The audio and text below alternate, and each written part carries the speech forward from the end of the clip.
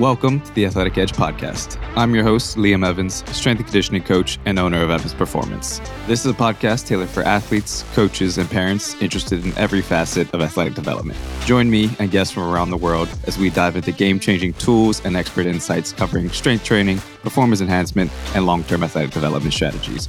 Uncover the keys to elevate your athletic potential, drawing from trusted resources to safely and effectively navigate your training and build your athletic edge.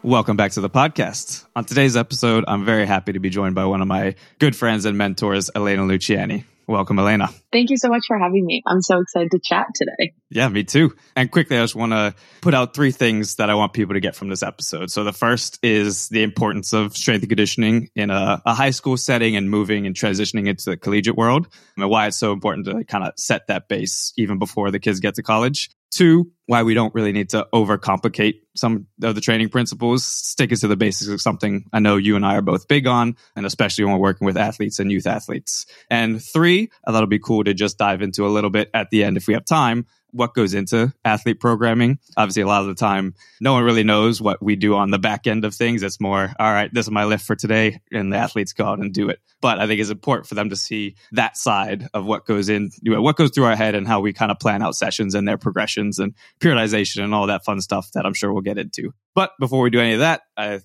be a good time for you to just introduce yourself and let the people know who you are. Yeah, so thank you so much for having me. I'm really excited to be here and have this conversation. So I am, similar to you, a strength and conditioning coach, educator, and founder of Training to Excel. So Training to Excel is a bit of a hybrid business, both in person and online, where I facilitate programming and coaching for both athletes in sport and athletes in life.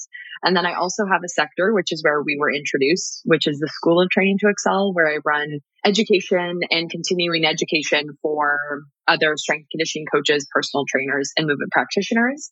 I'm really passionate about, highlighting the simple things in strength and conditioning and how important they are and how much they're at the forefront of what we do. And I'm sure we'll get into how, trends in sports science and things have changed over the past couple of years, but like the basics are the basics for a reason. So that's something that I really like to highlight. But I was a student athlete. I've been an athlete all my life, and I was fortunate enough to play 4 years of basketball and a year of lacrosse at Wilfrid Laurier University. So hopefully there are some Golden Hawks listening along.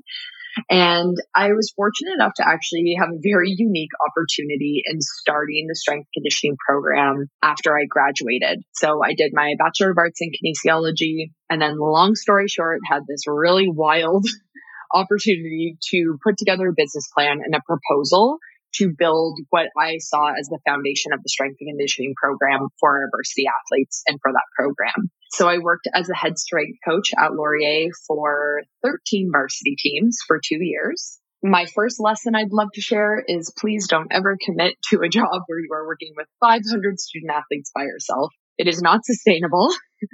And I'm sure I'll share more about that experience as we go. But you know what? It actually pushed me to pursue my master's and go back to school. So I did my master's in sports science and recreation with a distinction in coaching at Ohio University. I got to work with several of our varsity teams there, which was a really, really cool opportunity to be able to have experienced the Canadian university sport environment and also the NCAA sport environment. They're very different. I always say you can't compare the two, but it was really cool to be able to get the perspective of both.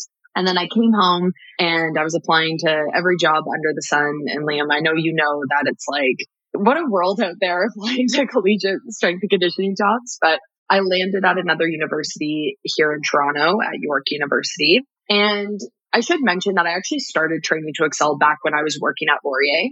And I used it as a platform to share my journey as a young female strength conditioning coach. I was writing programs for graduating athletes. I was creating like ebooks, just kind of fun things, using it as a bit of a creative outlet.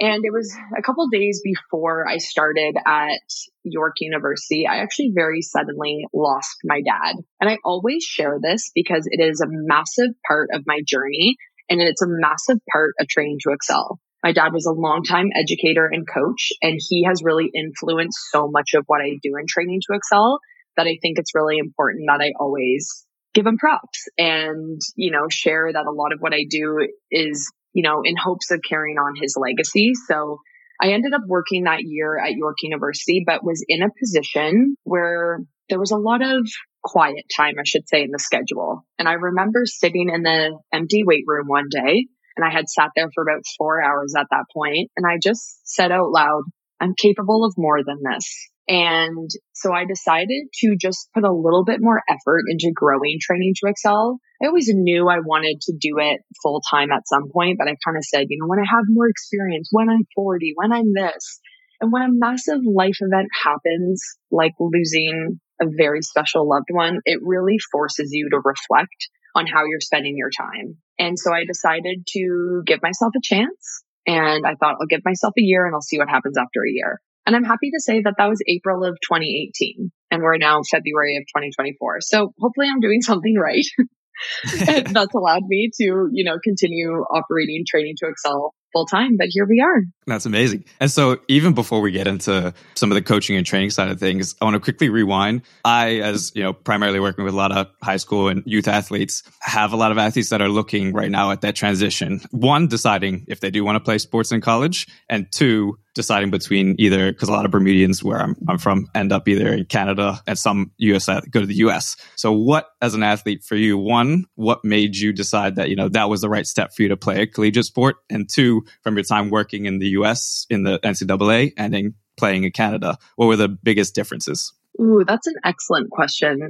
So I'll say right off the bat, when I was younger, when I started playing sports, I think I've just always been a high achiever. And I knew, I remember being 6 years old saying, I'm going to play pro soccer at the time. Soccer was the first sport I tried. And when I fell in love with basketball, I knew pretty quickly that I'm like, I want to take this as far as I can. And I think a big influence on that was the fact that I grew up in a family of athletes. So both my brothers played football in university. Both my cousins played football in university. Everyone in my family has played a sport. And I think coming behind two older brothers, I was very adamant on doing what they did and getting to the next level and always challenging myself to be better. And I will say being a varsity athlete is work. You are essentially tackling a full-time job on top of being a full-time student. It is no joke. Regardless of whether you go to school in Canada or in the US, you are a student athlete. So school does come first, but being a student athlete is such a privilege. And like I said, it's not for everyone. Not everyone can manage their time to be able to do that. So I think knowing that I wanted to be challenged, I was just the type of person that I was like, I never wanted anything to be handed to me on a silver platter. I always wanted to feel like I earned something. So I think that was also part of it. In seeing both the US and Canada, I think both are very high caliber areas to compete in sport. What I will say about the NCAA is I do think that there are a lot more resources in US schools. I don't entirely know why that is. I can't really answer that, but it will be a slightly different experience whether you go to a Canadian school or a US school. And like I said in my intro there, it's hard to compare the two just because when departments have a lot of money, they can support their student athletes in different ways. And there's some Canadian schools that do a really excellent job of it. And there's some that are still trying to figure it out. So I just think history wise, Canadian schools aren't quite there, but hopefully we'll start to see the playing field level out a little bit. Yeah. And I think we had talked about it before, but you had done some strength and conditioning work prior to going to university, correct? Yeah. So I mean, for my own strength conditioning journey, when I got really serious with basketball in high school, it was my brothers that kind of encouraged me to put in some work off the court. And I think what was really cool was I started to see, and I think this is going to be a transition into some of the things we're speaking about, but when I was in high school, I was kind of following their lead. And what I thought was really cool was I was putting in work off the court, but it was really positively benefiting me on the court. And I just think when I was a young athlete, I was like, oh, if I want to be a good basketball player, I just have to put up a lot of shots and I have to work on my ball handling, period. There's nothing else I can do. Sure, I can run, but nothing else. And so when I started paying attention to the other stuff, like what I was eating and incorporating strength training, I was like, wow, I feel so much stronger on the court. I'm able to last the entire game. I'm able to battle for rebounds. it's hard to take the ball off me because I'm strong and I'm stable. And so it was really cool to kind of see those things connect. And I've always been really interested in the human body. And then moving into university, I worked at several training facilities. So that's where I got my first taste of working with high performance athletes. And that was when the switch really flipped for me. And I was like, I love this. Like, I've experienced it. I've experienced the benefit of it. And now I want to help support other people in their journey as well. Yeah. And I was almost on the flip side of that, where I did some gym work in high school, but it really wasn't anything structured. It wasn't a proper SSC program fully laid out and whatnot. So when I played collegiately in the States. And when I got to the weight room, honestly, I had no idea what I was doing. And one of my things, I never want any of my athletes to have that. Transitioning to college, whether you're playing sports or not, is a tough time. So I wanted to be able to take that off their plate so they didn't have to worry at least about not knowing what to do as soon as they got to the gym. So on your end, and you can talk both as an athlete and as a coach, how did that transition period look for you or for your athletes coming in? Could you tell some of the ones that had done strength and conditioning prior to coming to college, or some that were brand new? And obviously that affects how we train them. And obviously we can get more into that as well. Yeah, I think, to be honest, I think strength training now, or strength and conditioning, is more accessible at a younger age, I would say, in comparison to maybe when we went to school. Like I said, I kind of followed the lead of my brothers who were, 3 and 5 years older than me. So they were kind of ahead of things, and I followed their lead. But now we're seeing more programming for youth athletes, whether they're in middle school or in high school. From a coaching standpoint, it was always so awesome to get rookie athletes that knew how to move like that.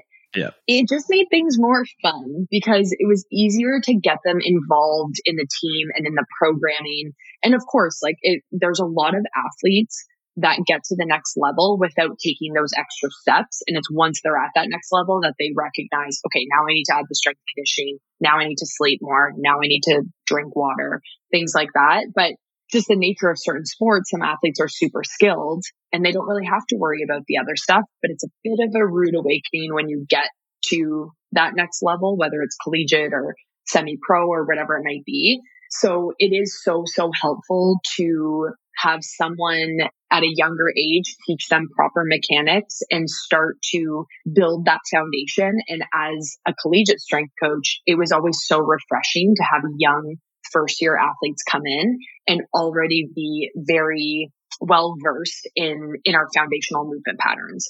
And there was still a bit of a learning curve, but it was always really cool to see some young athletes come in and already feel very comfortable in the weight room. The other side of that too is I've worked with a lot of different sports.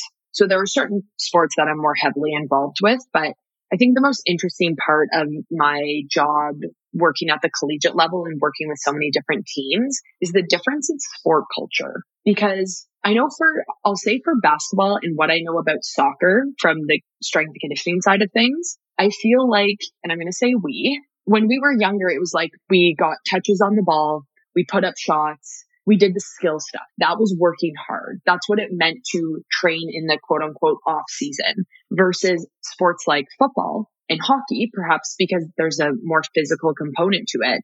They're introduced to what's referred to as dry land training, or, the off field or off ice training a little bit earlier. So a lot of the training facilities I worked at when I worked with a lot of youth athletes, they were playing hockey or football. Versus I wasn't seeing as many in different sports because I don't think the sport culture taught them that at a younger age. I'm not sure if that's making sense, but it's just something that I noticed, and it definitely played a role in how I educated on strength and conditioning to certain teams. So when I was working with basketball and when I was working with soccer, I was more so educating on keeping them trying to prevent any injuries, or trying to keep them as resilient and as healthy as possible so they could play a full game, no problem. Versus with football, my conversations were like, let's get you bigger, faster, stronger, because that was what was important to them. And as a strength and conditioning coach, performance and injury prevention, I say that lightly because there's certain things we can't prevent, but injury resilience, let's say, and performance for me are both tied at number one. One doesn't trump the other because you can't perform well if you're injured and you're not performing at your best if you have all these ailments. But when educating certain athletes of certain sports, I would maybe shift the way I educated to kind of speak their language a little bit more. And I think that's where the coaching side of what we do and communication side really does come in, because you can't train a group of American football or Canadian football athletes the same as you can, other sports. They, like you said, they just don't have that training culture, and it hasn't been around in the sport as long. Obviously now, and I would say 95% of sports, it's becoming, this is something we know we have to do no matter what it is. But previously, a lot of athletes don't have that prior background. So just getting that message across to them, because again, at the end of the day, I know the quote that you like is care how much you know until they know how much you care, right? So if we really want to get max intent out of them, they have to know where we're coming from. And part of us is educating them why we're doing that, right? And let's be real. When you're working with a new group, you do have to win them over a little bit, right? And that's something as a young female, especially, that's something that, let's be real, I have to work harder at that. I do in a lot of different environments. So it's important that the athletes understand that I know what they need and how to support them. So I think, I'm big on the communication piece. I'm really big on the connection piece, because I think that's how we get adherence. And when we get adherence to a plan that we've put in place, that's when we can help them fulfill their goals. And it's hard to do that if there's no trust and there's no connection, because they're like, who's Alena?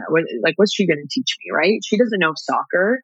But then once you take time to kind of build that rapport and also speak to them in a way that things click for them, I think that is hugely beneficial. And I think what goes into also helping build that rapport is also them knowing that you've done X, Y, and Z to get to where you are today. And we can kind of segue into that conversation where, having all these accreditations and qualifications doesn't necessarily make you a good coach, but it gives you that foundation to then go on to learn everything else. And I think that's really important, whether it's your athletes or if it's youth athletes, parents knowing this, just having those qualifications and people with the right qualifications in those areas. I think that really does build, especially with your athletes, because they're like, all right, Alena has worked in this sector, has done this, has her master's, has that accreditation, all that sort of thing. And unfortunately, we're battling things on social media where maybe there's a lot of information being put out in the world, but who are you getting that information from kind of matters. So maybe you could touch on the importance of this and how, especially youth athletes that maybe are exposed to all of this, how they can kind of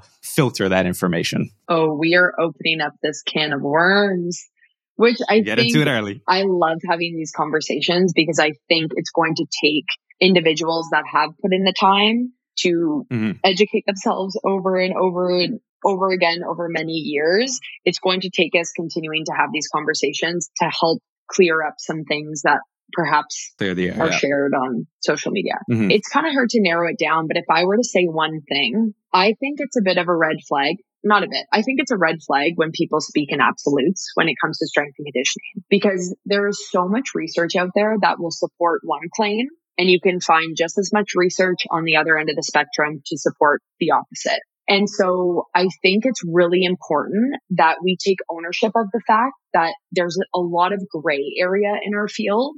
And my favorite answer to questions is, it depends. I'm not saying that as a cop-out. I'm not saying that because I'm being lazy. There's just so many variables that come into play. So it's hard to answer a lot of questions with absolute statements and saying, this is the only way you can squat. This is the only way you should program. This is the only type of program you should be following. This is the only thing you should be doing. I think that's a red flag. I think it's different when people say, this is what's worked for me or in my experience, because then they're providing a little bit of context to what they're saying. Hey, this is what I've done in the past and it's worked really well for me, but take it for what it is. But a lot of people don't do that. So we have these individuals on social media that speak with a lot of authority, and people believe what they say because they have this presence and they have this confidence. And hey, all the power to them. Like, great. I'm really happy people are confident. But it's also important to be educated, especially when you are working with people's bodies and health and performance. And that is something I take very, very, very seriously, as I think any strength conditioning coach, personal trainer, movement practitioner should. And unfortunately, there's a lot that don't. There's a lot that just want to be quote unquote online coaches, and they don't ever work with individuals in real time. And I think that is also a red flag, is when people are sitting on their high horse being like, here's the message. And they've never been in the trenches. They've never experienced different demographics, and they don't have the knowledge base. And I think it's also important for people to realize that, again, for some of these people, that is their job. That's what they do, and they need to keep that going. And unfortunately, on social media in these days with all the short form and attention, they have to grab people's attention. And one way to do that is by being a little bit polarizing. So saying things, talking in absolutes, basically. So saying things like, if you want to get stronger, this is the way to do it, or this is the only way to do it. And that's, again, where we have to be really it's just like the GPS analogy where there's more than one way to get to the end, right? Mm-hmm. Absolutely. And then one other thing I want to talk about is, even when it's a credible source, I think it's also important for people to realize, or for people to not take things out of context. So you'll see, just take an Olympian or a pro football or pro athlete, whatever it is, and doing an exercise, and then somebody coming up and saying, oh, he's doing that, that's what I need to be doing. And in reality, you're in two very different, one, probably stages of your career, and two, you have no idea what he did or she did to build up to that point. And I think that's when I think about sticking to the basics and then having those proper training progressions and explaining that, so that one day that they can get to those places and understand why it is that we're doing something. So I think we can talk about now why it is so important to, one, learn the foundational movements and stick to the basics, and how we can progress those and still be successful as athletes. Yeah, I mean, just going off what you said, context is so important, which I think social media lacks context. So it is hard to discern that. So, I don't want anyone listening to feel bad if you think, oh my gosh, I totally bought into, something that was shared. It happens. Even I sometimes am like, oh, but then I'll see someone else say the opposite thing. I'm like, oh, this is confusing for even someone in the field. Yep. It's like a shiny object, and then, oh. Yes, exactly. So when it comes to, and I'll kind of keep this in line with the social media piece. So something I do is I post a lot of movements, and I like to kind of cue them up and break them down. It's one of the things that I've been doing pretty much since I've had my social media account. And every once in a while, I actually reiterate the fact that I'm like, you've seen these exercises before. I'm still doing them years later. They're still challenging. I want to reiterate the fact that, like, if you do the simple things, do them well, and do them often, that can do wonders. And sometimes people only do two of those things. So they do them really well, or they do the simple things and they do them really well, but they're not consistent with it. Right? So that's an area that they can use to continue to improve. Or maybe they do it often, but they don't do it very well. So it's like I think sometimes people perhaps give themselves a little bit more credit of like, oh, I always do these things. But it's like, perhaps they get caught up in maybe some bad mechanics or bad movement habits or whatever it might be. But if we kind of look at, strength and conditioning is still relatively young, I think, in comparison to some other industries. There are certain movements that haven't gone out of style, right? That, like, let's take a split squat as an example. Sure, there's a lot of like creative variations. I saw one the other day, like a curtsy one loaded with a landmine kind of on the shoulder. Like, of course, there are like quote unquote fancier alternatives or variations, but the split squat itself is still heavily programmed and very frequent in a lot of sound programs, because it's incredible for building lower body strength, especially with a unilateral or single leg position. We're building resilience around the ankle, knee, and hip. Like, that hasn't gone out of style. There's a reason that split squats still work. And I think where I get frustrated in the field is when everything has to be new and everything has to be, like you said, that shiny object. And I think we get away from focusing on the simple things and doing them really well and repeating it and being consistent with it over time. So there are certain movements that help build the foundation for you to be able to do all these different variations and be able to move your body out of perfect position. Essentially, that's our job, right? We train in a very controlled environment. We're looking at mechanics and technique, and we're making sure that everything is as close to perfect as it can be in this controlled environment. Yeah. But what we're doing is we're strengthening people to be strong out of perfect alignment and in random positions when you're on the field or on the court, or, and you're falling and maybe, you're trying to dive to get a ball. So then you're sideways, but still trying to accelerate forward. Like, that's our role. So I just think the basics have always been the basics and always will be the basics. And I just think in our world, everyone's going for that like next best thing. And it's cool when you can get there. And it's also important to keep the foundation in mind. Yeah. And I think it's also important for people to understand, or athletes to understand, that, our body adapts not to the a split squat versus a reverse lunge or this lunge or anything. It's the actual stimulus. So our body doesn't know that we're doing, a split squat versus a reverse lunge. It just knows that our knee is extending, our hips are extending. So the actual adaptation, I have this conversation a lot with my athletes, is the adaptation is more so from what load are we using? How many reps are we doing? All those sorts of things. Are we training for, quote unquote, power, strength, endurance, all of that? That's where the adaptation comes from. With the exercise, we're just looking at, all right, what muscles and movement patterns do we want to have the adaptation happen to? And with that, I remember saying in one of my clinics once, like, the human body is so smart. You could do the same 8 exercises for 12 months and just change the volume and totally change how the body adapts to it. No one does that because no one really enjoys being that consistent with things. Yeah. But it is possible. And there are people that do that. They stick with very, very similar exercises for a very long period of time, but there's fluctuations in different variables of progressive overload, and they're able to change the stimulus applied to the body in pretty extensive ways by not changing that much. And also just trying our best. One, like you said, consistency is one of the most important things if you want to have good results and actually make progress. And one thing I have to get people to understand is, in a program, we're not just going to randomly switch from one week to the other. There is a difference between exercising and training. And not to say exercising is bad, exercising is very good. But if we really want to, if we have certain goals that we want to hit, and as athletes, we do have those goals, then we really need to be training and not just exercising. So, for instance, I don't just want to make you, like, anybody can make anybody sweat or work hard. That is not, a good indicator or sore. And those aren't good indicators of a proper training program. And going into that, is there anything, and that's one misconception, is that, you have to be sore for it to be effective. Is there any other misconceptions that off the top of your head that you think of that you hear and maybe you can dispel for anybody? I think the sweating one is one as well. Someone's like, oh, I didn't sweat. I'm like, well, when you have like 3-minute rest periods, because we're working on like pure strength, like, you might cool, like, your body temperature might come down a little bit, or like maybe the gym isn't that hot. Like, so I think the sweat one, the soreness is another one. And I mean, these are pieces that I try to educate on, and going off of what you said about training versus exercising, I always like to say it's hard to achieve a specific result when you're training in a random way. So there's a lot of people that perfect. Like enjoy going to like group classes, and there's nothing wrong with that. Hey, anything that gets people moving more, I think we're better off in society because of that. That being said, when people expect specific results, but they're doing things at random, like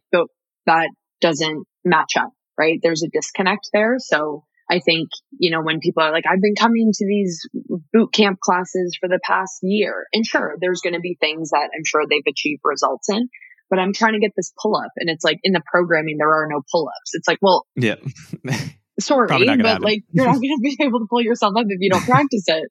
And I think another misconception is people repeating the same training session over and over again. Like, sometimes people are like, oh, I'm just going to get used to it. And then like, what's the use in it? But it's like, that's essentially what we're trying to do. We're trying to get you used to this stimulus in this phase. And then we're going to adjust things to then challenge your body again. But that can't happen in such a short period of time. Like, we need to give our bodies respect that it's smart, but like doesn't necessarily work super fast. So we also want to be patient with it as we progress. Mm-hmm. Yeah, exactly. So now diving a little deeper into the programming side of things. So let's just take a hypothetical athlete, for lack of we can call them a hockey player, ice hockey player, very low training age, 0 to 1 years, high school athlete. What are some of the things you're thinking about diving before you even start looking at the program? And then we can dive into some of the things that might go into this program or her program and why. Yeah. So my first step is always a needs analysis. And a needs analysis incorporates a couple different things.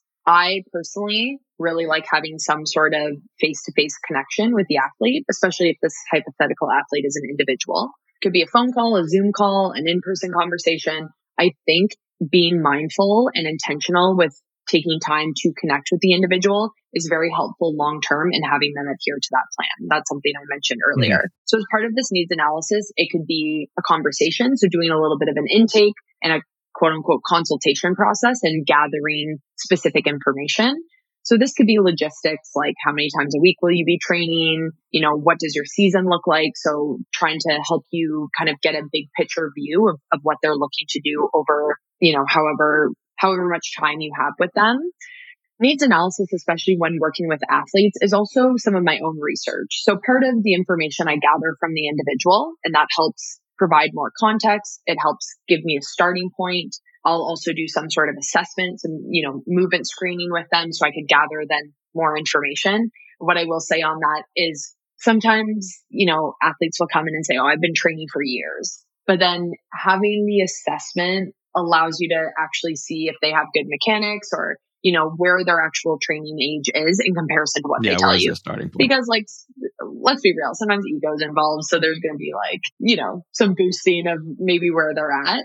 So I think having a combination of that conversation, the intake process, the movement screen, and then the final piece would be doing my own research. So understanding the sport that they're playing, the level they're playing at, their schedule. So that's not necessarily information I'd gather from them. That might be information I seek on my own from credible sources. So if I'm working with a new sport, like if I had a cricket athlete come to me, I would have to do my research. And that's part of my role. So I would, watch film. I would read articles. I would tap into my network.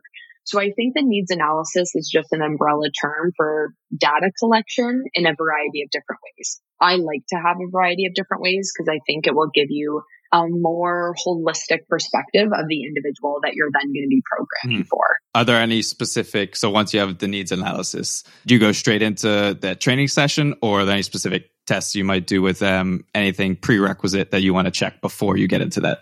Yeah, so especially with my hockey athletes, I do like to do a little testing battery. What I will say is I am a solo entrepreneur and I have to be mindful of what I spend my money on. And right now with the sports science side of things and the tech side of things, it's not super accessible for an individual like myself to have. So I have created a testing battery of things like, again, depending on what their teams are looking for, all the information that you're going to acquire during that needs analysis. But I like to have a couple different tests that we can do and monitor over the course of, let's say, our off season or over the course of time that I have them.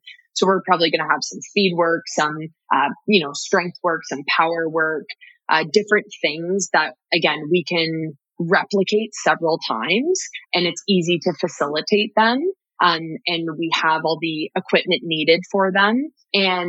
So I like to keep things simple in that regard. I don't have any fancy force plates. I don't have any crazy tech. So I try to keep things super simple and something that we can repeat over the course of my time with them. My next step would be to actually do a bit of a YTP or a yearly training plan. I think there's a lot of different ways to be successful with this. I was chatting with another coach about this, and I think if you were to Google YTP, you have these crazy blocks and intricate, and what type of periodization are you using this? Yes, and it's super cool. Some of them I really like how they're laid out. For me, I feel like I am visual, but I also want an area where I can write notes on the specific individual. So I do a YTP. And sometimes it's if I'm with this athlete for 4 months of the off season, that's kind of what I'm focused on, but then also seeing how that 4 months is going to play into the rest of the year. I think it's really important to zoom out for a second and have a big picture view of things and how you want things to progress over time. I will say I had this question asked to me in a clinic before. Someone was like, so what percentage would you say this YTP goes through? And I'm like, probably less than 1% of the time does it ever look exactly the way you plan it out. The point is you're looking ahead and you're looking at what you're doing now and how that contributes to the bigger picture. So sometimes I like to kind of go big picture to little picture in different situation, in different contexts. Maybe you have someone that they're like, I'm going to do a week of training with you and then see what happens. Well, it's what can we do now that could contribute to a bigger picture down the road? So I would go kind of needs analysis, and in there would be that testing battery to get some real-time data collection and then kind of map out, okay, what does the big picture plan look like? And then that's when we go a little bit more micro, and then we kind of break things down into those. Well, we have the macro cycle, the mesocycles, the microcycles. I actually use that. and we start big and we go a little bit smaller. Yeah, and I think it's super important for people to realize, obviously, especially with training youth athletes, it's important to have an overarching plan. We want to know where they're at now and where we want to get them to. But like you said, almost 0% of the time does that plan go through without a flaw. And so it's also important to be open with whether it's the athlete, the parent, whoever it is, that like, look, this is the plan. This is not set in stone. It's, some people call it fluid programming or anything like that, because it could depend on so many things. If an athlete comes in and you can just tell that they're, super fatigued, super sore, they've done X amount of activities over the weekend, the best thing for them that day is probably not going to be to lift the exact session that we had planned. So being able to modify that, or even in the setting where I am in like a school setting for any of my athletes that I work with, there's planned regression weeks because they go on vacation, they do other things. So I don't have to have like in my, I program in 4 weeks just because that's how it works out for me as well. But I don't have to have, a deload week already programmed in because naturally that's just going to happen. But to dive more into now the more micro cycle of things. So now we're getting to more what just sessions and trainings and lifts actually look like. What are some of the boxes you're trying to tick with those athletes? So whether it's, we want a power production movement, upper body, lower body, horizontal, vertical, all those sort of things. Yeah, I think just in being realistic, I think over the years, I tried kind of like block periodization and all these different things to like focus on one specific thing at a time. But never in a sport are you only focused on one component, right? So yeah. I think it's referred to concurrent, or, when there's like, speed, power, strength, all in one. From my experience, that served me and the athletes I work with quite well because it is representative of the sport that they participate in. And it's also representative of life. So the way I kind of like to go about things is I'm just very cognizant of the sequence of events in a training program. So if we're looking super micro at a specific training day, I want to make sure that the gas tank is the most full for the exercises that are going to be the most taxing. So a lot of times that's going to be our speed work, our power work. So we want that early on after warm up. The body is prepared. They're ready to go. The nervous system is firing. They're fresh. They could produce like maximal output, lots of rest. And then we transition into, more of the strength work. Then we're working on our big movements, the ones that are multi-joint movements that are using major muscle groups. Lots of rest time, again, depending on, if we're looking for, pure strength, we're taking lots of rest in between, and then moving into some of those more isolated or accessory movement block. I do think those are very important. They're going to help contribute to those bigger lifts, but also be able to focus more on things suited to that individual. So I think when it comes to the like personalization and quote unquote individualization of programming, I find that I use the accessory block as the time to be like, oh, this individual needs a little bit more single arm horizontal pulling work. We're going to add a single arm supported row in this. Like that's where the individualization comes in. It's not like, oh, this person can do a backflip. They're going to do a backflip into a burpee. Like it's ridiculous. Sorry, such a random example, but you know what I'm getting at. Yeah, no, exactly. And I think it's sometimes we get so caught up in, what exercise we're doing or what we're trying to achieve with certain things. And yeah, it is almost like that 80-20 rule where 80% of what we do is probably going to look very similar from athlete to athlete. And then it's that 20% where we can, whether it's based on what sport they play, previous injury history, certain things, that whether they need to work on mobility, anything like that, that's where we kind of play around a little bit and have a little bit of fluidity in our structure. But for the most part, that 80%, we're gonna squat, we're gonna hinge, we're gonna push, we're gonna pull. All those things are gonna be taken into account, and we're gonna look at how we can progress them and what's appropriate for that athlete. Could you go in, and this is obviously we're centering around athletes, but honestly, this could be pertinent to anybody that just wants to go into the gym and work out. And you touched a little bit on the structure, but for somebody that just wants to create their own workout, very simple, very basic, could you talk about the importance of why we do major, compound lifts first and then move to single joints? Why we do, maybe if we're conditioning, we'll maybe do that at the end, or where we put it. Could you just talk a little bit on that so somebody who wants to go into the gym and have a little idea of what they're doing doesn't start with doing bicep curls? Yeah. So I mentioned like the sequence of events, and this is something that I've had some people say, oh, does it matter what order I do things in? And I'm like, yes, absolutely. It is like, It is structured in a very, very strategic way. Yeah. And actually, I'll bring up the example of my mom. My mom is turning 72 and she's been very diligent with her strength training for about a year and a half and will ask me questions like this. And the way I structure her sessions versus the way I structure an athlete's sessions aren't all that different because the sequence of events is where it is for a reason. So I use the gas tank analogy. So I have an athlete or an individual walking through the door at the gym. Their gas tank is full. They've slept well. They've ate well. They're hydrated. They're ready to go. The gas tank is full. They're going to start with their warm up. That to me is a non-negotiable. You always want to do something to prepare the body for what's to come. So you're only going to deplete a little bit of the gas tank in the warm up, right? It's not going to be like super exhausting. It's just getting the blood flowing. We're getting the body's core temperature up. We're getting the joints through a full range of motion, et cetera, et cetera. Movements like power or explosive movements utilize a lot of energy. So in order for those to be done to the best of your ability, it's important that you have them placed at the beginning, post warm up, when your gas tank is nice and full. And I'm, of course, making this on the screen. I don't know if anyone will ever see this, but that's going to deplete a lot of energy. So you want to ensure you're doing those things when you have lots of gas in the tank versus doing something like a hang clean at the end of the workout when you only have, a little bit left in the tank. That's probably going to do more harm than good on your body. Yeah. So the same thing goes for your strength work. So maybe you're not working on speed or power. That's okay. Maybe you're doing some skill stuff at the end of a warm up. Again, you want to focus on the exercises and movements and drills in the training session that are going to utilize the most energy. When a movement is using multiple joints and using big muscle groups in the body, that's going to utilize quite a bit of energy. So that's why our goblet squat would go before our bicep curls, because there's a lot more happening in a goblet squat in the body versus the bicep curl. So the order of things is very, very intentional and very, very strategic. And of course, there's a time and place for different things. Like I sometimes use the example of pull-ups. So pull-ups, I do think are a major movement, a major pulling movement. Mm-hmm. Sometimes I want to put them closer to the end of a workout so someone can practice doing them under a little bit of fatigue.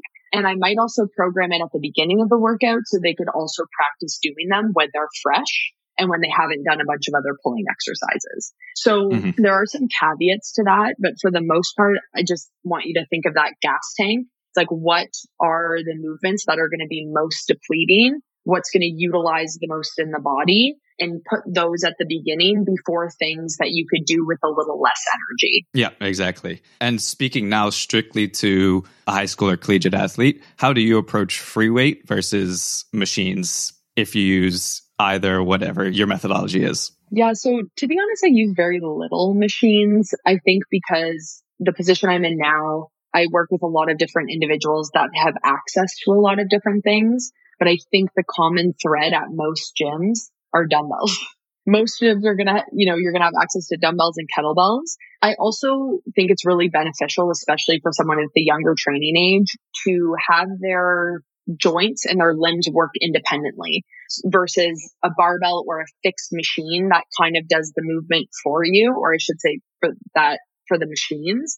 But a barbell, it's like you're distributing the weight across, both shoulders or both hands or whatever it may be.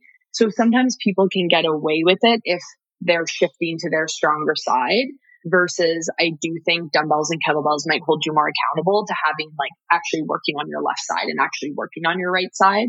So in a general prep phase, especially for a foundational phase, I focus a lot on dumbbell and kettlebell work. Again, context depending and depending on what they have access to, and then progress into using a barbell. So as an example, we might start with a dumbbell goblet squat, and then down the road progress into a barbell front squat. First of all, I want them to have kind of a prerequisite strength because the barbell is 45 pounds by itself. So I need to ensure that they can handle that load by itself. But what the barbell will allow is it will allow them to utilize more force or more weight without having to hold it in a goblet hold, right? Getting exactly. Eventually you get to a point where we need to move on. Yes, exactly. But I think a lot of people jump the gun and go right to the barbell without giving themselves the opportunity to kind of build that foundation of strength before progressing into a piece of equipment like the barbell. And that's also where you see sometimes technique will go out the window because you're just not ready for that yet. A barbell, most barbells, obviously there's different types, but a standard barbell is going to be 45 pounds. If you can't goblet squat with at least 45 pounds, we're probably not ready to move on to a barbell front squat. Exactly.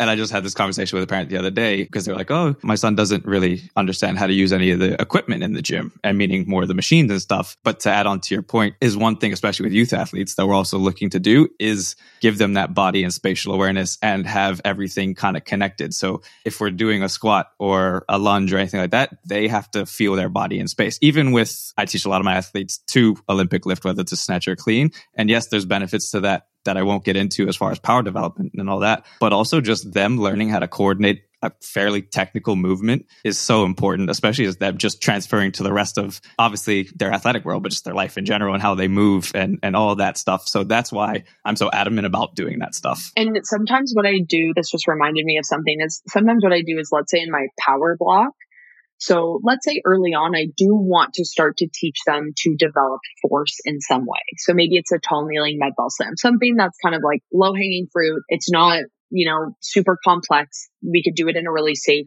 and effective way. But sometimes I pair that with a skill. So it's like, as a bit of active recovery, maybe they're starting some of those building block drills to help them eventually down the road progress to a snatch or a clean, something that is quite complex. So it's like they have an opportunity to practice being forceful in some way. And they also have the opportunity to like lay the foundation to learn a skill that might not come for a couple phases, but they at least can start to get some of that, like you said, coordination down.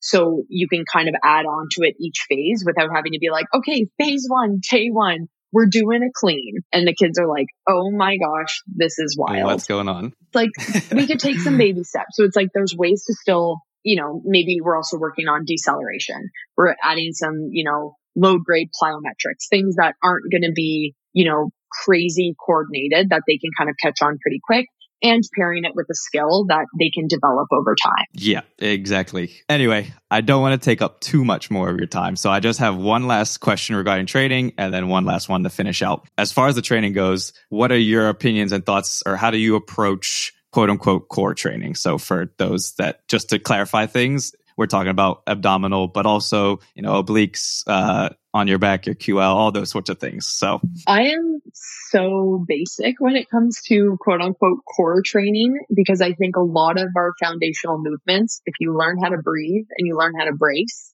and you're doing these big movements properly, your core is getting a lot of work during those things. That being said, I do like to think about having people work in different planes of motion and have them moving in different ways. So I love to incorporate some rotational work, some anti-rotation work. So like a Palloff press, having them keep stable as they kind of press the cable away and pull it back. But I keep the core stuff very, very simple. And I do a little bit of it in warm up to kind of get it prepped for what's to come. Or sometimes I add it to an accessory block at the end. But honestly, I think anyone listening to this that has followed one of my programs, like, you're going to see dead bugs, you're going to see a cable rotation, you're going to see a bear crawl. Like, I'm so basic. Yeah. I feel like I have six things that I love, like a Copenhagen side plank. Like, I really don't try to reinvent the wheel with that, because I also want to educate people on the fact that when we learn how to breathe and when we learn how to brace in bigger movements, your core is working. It's always working. So you don't necessarily need to do a ton of crunches. There are other things that we can incorporate. Something like a farmer carry, I think, is excellent, because it's also going to hit grip strength, and it's going to hit so many different things that I just feel like there's better use of our time and better use of the program if we incorporate it into something that they're already doing. And then I always like to tell my athletes what really is, the job, the functionality of the core. And it's really just stability and posture, and allowing that, what's the saying, proximal stability and distal mobility. So allowing us to transfer energy well when we're doing other things. And I only ask that because there are a lot of people that come, and one of the things they always want to work on is like, I want a stronger core. I want a stronger core. And that 100% through good training, I think will happen. Like you said, whether you're holding a 50-pound dumbbell in front of you there's so many ways. And if you know how to breathe and brace properly, those are the things that are really going to be our big buckets. That's the 80%. And then, it's just subjectively whatever client it is, what we may need to do with them. But yes. So last question for you. Is there any piece of advice that you would give to yourself as a younger athlete? And obviously more in the strength and conditioning realm of things, but could open up to anything. Oh, I should have prepared for this one. This is a good one. You know what? I'm going to say, this is going to sound so simple and I'll provide some context, but it's worth it. Yeah. There were a lot of days, a lot of early mornings, a lot of times where my teammates weren't doing anything, but I was waking up early to train and, run stairs and do sprints and lift and shoot and do all of these things. And sometimes I would question, like, is this even worth it? Like, no one else on my team is doing this, or like, I'm taking this so seriously. But in looking back, it's like, it is worth it. It's absolutely worth it, because not only is it worth it from like a physical standpoint, right? Being able to play a full game, being able to stay injury free, being able to move well and be strong on your playing surface. It also just taught me so much discipline. Like I'm just the kind of person, I think I mentioned this earlier. I don't like when things are handed to me on a silver platter. I don't, which like is kind of a detriment, because sometimes I'm like, I feel like I didn't earn it. I feel like I should work harder as an entrepreneur. But I think that stems from being an athlete that was never satisfied and always wanted to continue trying to get 1% better each day. And there are going to be times, I'm sure there's going to be some athletes listening to this, there are going to be times when you're like, is this even worth it? Like, does this even matter? Yes, it matters. And yes, it's worth it. Because when we train, we're microdosing adversity, essentially, right? We're challenging our body in a new way. Yeah. It's going to make facing adversity just a little bit easier. So it's worth it. Perfect. I think that's a great way to end it. If somebody wanted to keep up with you, follow along with you, Alena is a great coach, but also a great person. Where can they do that? So it's pretty much Training to Excel at everything. So Training to Excel training, and then the number 2 and the letters XL on Instagram. My website is trainingtoexcel.com. My email is alena@trainingtoexcel.com. I always say I have a quote unquote open door policy. So I love having conversations with people. I love answering questions. I love just connecting with people. So if you have a question or you hear something that you want to dive a little bit deeper into, like, please feel free to send me a message and I'm more than happy to connect. Awesome. This was fun. Thanks so much, Alena. This is so good. Thanks for having me.